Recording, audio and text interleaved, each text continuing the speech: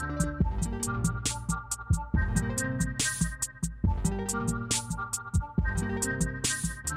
everyone, this is Scott McNamara with What's New in Adaptive Physical Education, and I wanted to do a brief reflection on the International Symposium of Adaptive Physical Activity and kind of talk about it, my experiences, because I was just there last week. With that, before I get started, I did want to address my last podcast with my viewers. I had a number of people contact me a little concerned because I had a company delivering APE services from a private business perspective on that podcast, and I wanted to address it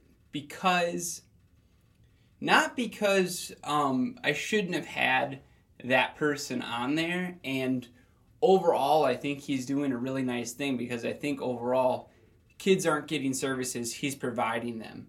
However, I think that I need to take some responsibility as a moderator on this show. I have a lot of guests come on here and a lot of different perspectives, and I think I needed to do a better job of maybe pressing some bigger issues on that topic, such as the type of training he's received and the type of services that they're receiving. Kind of asking, is it positive for you to be coming into those schools when perhaps there could have been a more qualified APE teacher, or maybe these schools would have had a little bit more power over what curricula is being taught or the qualifications of the people coming in. In addition, is this a trend that's positive for the field? Once again, I think Charlie's a really great person. I was happy to have him on there, but because I got some feedback on that episode, I did want to address that. I think me as a moderator this is a learning experience for me, and there's not a lot of other podcast moderators in our field, so I'm still trying to learn myself. So with that, I think I'm happy to have people coming to me with those concerns. I'm happy to have those conversations, and I honestly love having an audience who's actually actively listening and asking those types of questions.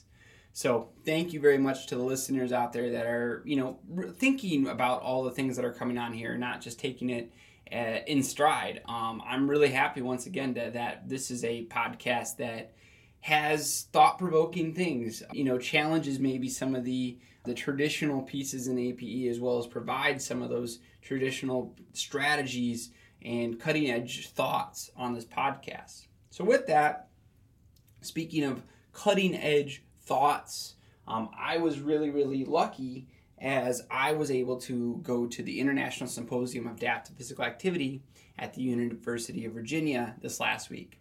It was 5 days long, which is very long for a conference, but it was wonderful. It was at the University of Virginia. And the University of Virginia, by the way, wow. I had no idea how beautiful it was until I stepped foot on there. They had all these relics from 200 years ago, and it was really something just to be at that type of campus. I'm at the University of Northern Iowa. I think it's lovely, but I had never stepped foot on such a beautiful campus. So with the conference, there were some really nice pieces. We had a keynote every day, and there was a lot of different perspectives. We had Tim Shriver, who is Eunice Shriver, the starter of Special Olympics, her son. He was there. He talked about the inclusion revolution, which was he was a very good speaker. He had a lot of enthusiasm, and I think he gave that to us as an audience. We also had David Legg, who is now the new president of IFAPA, and he came on and talked about Paralympics. I found that one probably to be the most thought-provoking of the keynotes that I saw, in that he kind of talked about all the great things that have happened with the Paralympics over the last few years. He also talked about how Paralympics has influenced media, and the media has influenced how we, or people in general, society, view disability. And he provided lots of examples. He did also, though, say that within the Paralympics there's still a lot of problems, such as a lot of the people that get highlighted have quote-unquote more mild disabilities. We don't always see our friends with maybe more, significant disabilities being displayed in media, nor do we have all that many sports that incorporate them. So I found that one to be really, really provoking, and he had a lot of statistics to show how the Paralympics has aligned to better understanding, better perspectives of people with disability, as well as in relation to health. Another really great one was on the last day. We had NIH come in, the National Institute of Health, and they talked to us about grants, research in the area of adapted physical activity and education. And what I really liked about what came out of them is that they said that in past years they've worked more on preventative care, so they want to, prevent, certain things in people with disabilities. And they said they're trying to make a change, or at least a more concerted effort, to now focus on health and wellness for people with disabilities. I think that's profound. That's something I think that we need to focus on, and that more relates to our field of PE, is what we need to focus on health and wellness in people with disabilities, not just this, well, we need to, limit their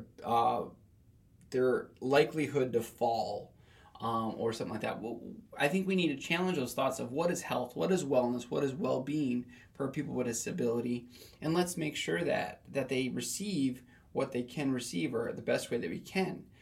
So I really enjoyed that, and to hear that that's happening at a national level. And once again, they showed us all these statistics to show that they're maybe really putting their mouth where their money is, quite literally, I guess.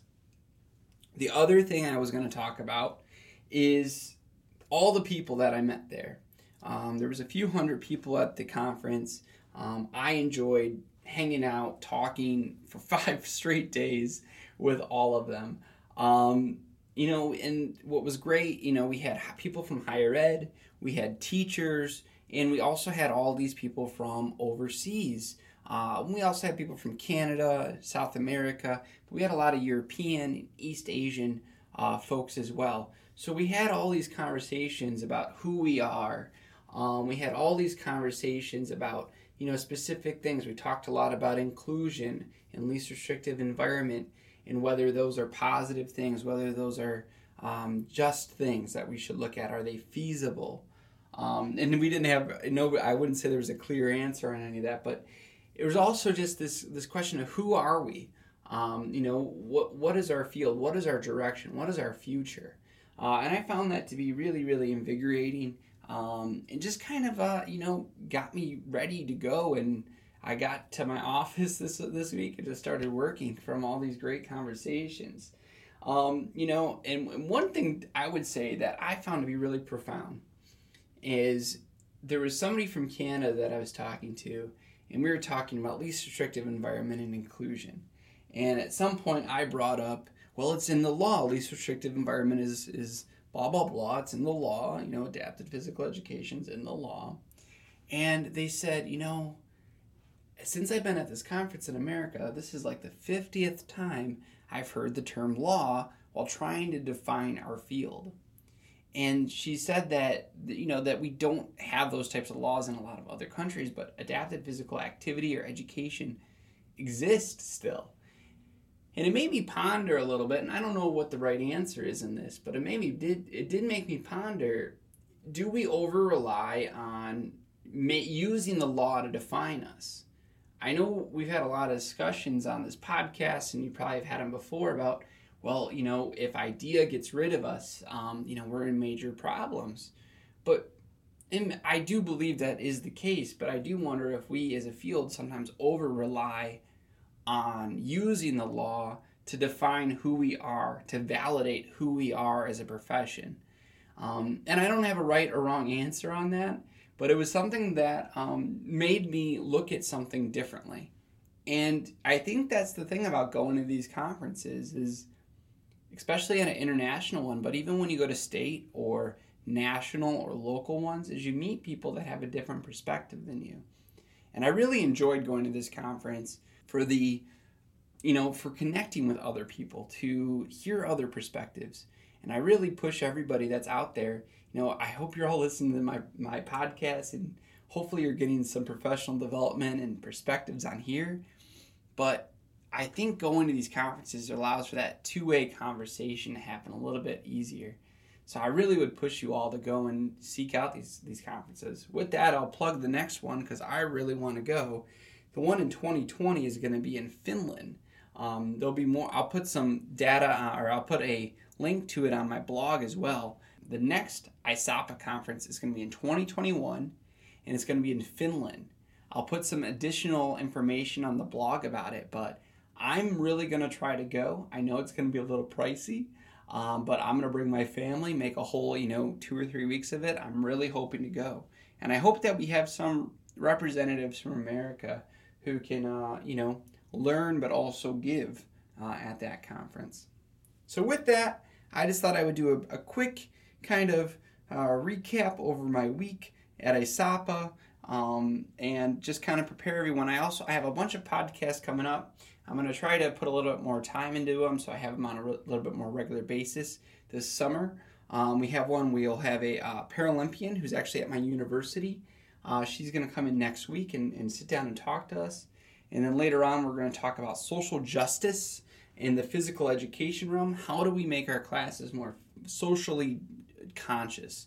So with that, and then we have some more, I think we're going to start trending back to being a little bit more applicable to teachers. We have some stuff coming up on sensory integration, doing disability awareness days. So I'm hoping to see a little bit of that, because I feel like this last year, and being a new professor, all of my podcasts have been a little bit more higher ed trending. So I'm going to try to get a little bit more of that, what's going on in the classrooms. With that, as always, thank you for listening. Take care.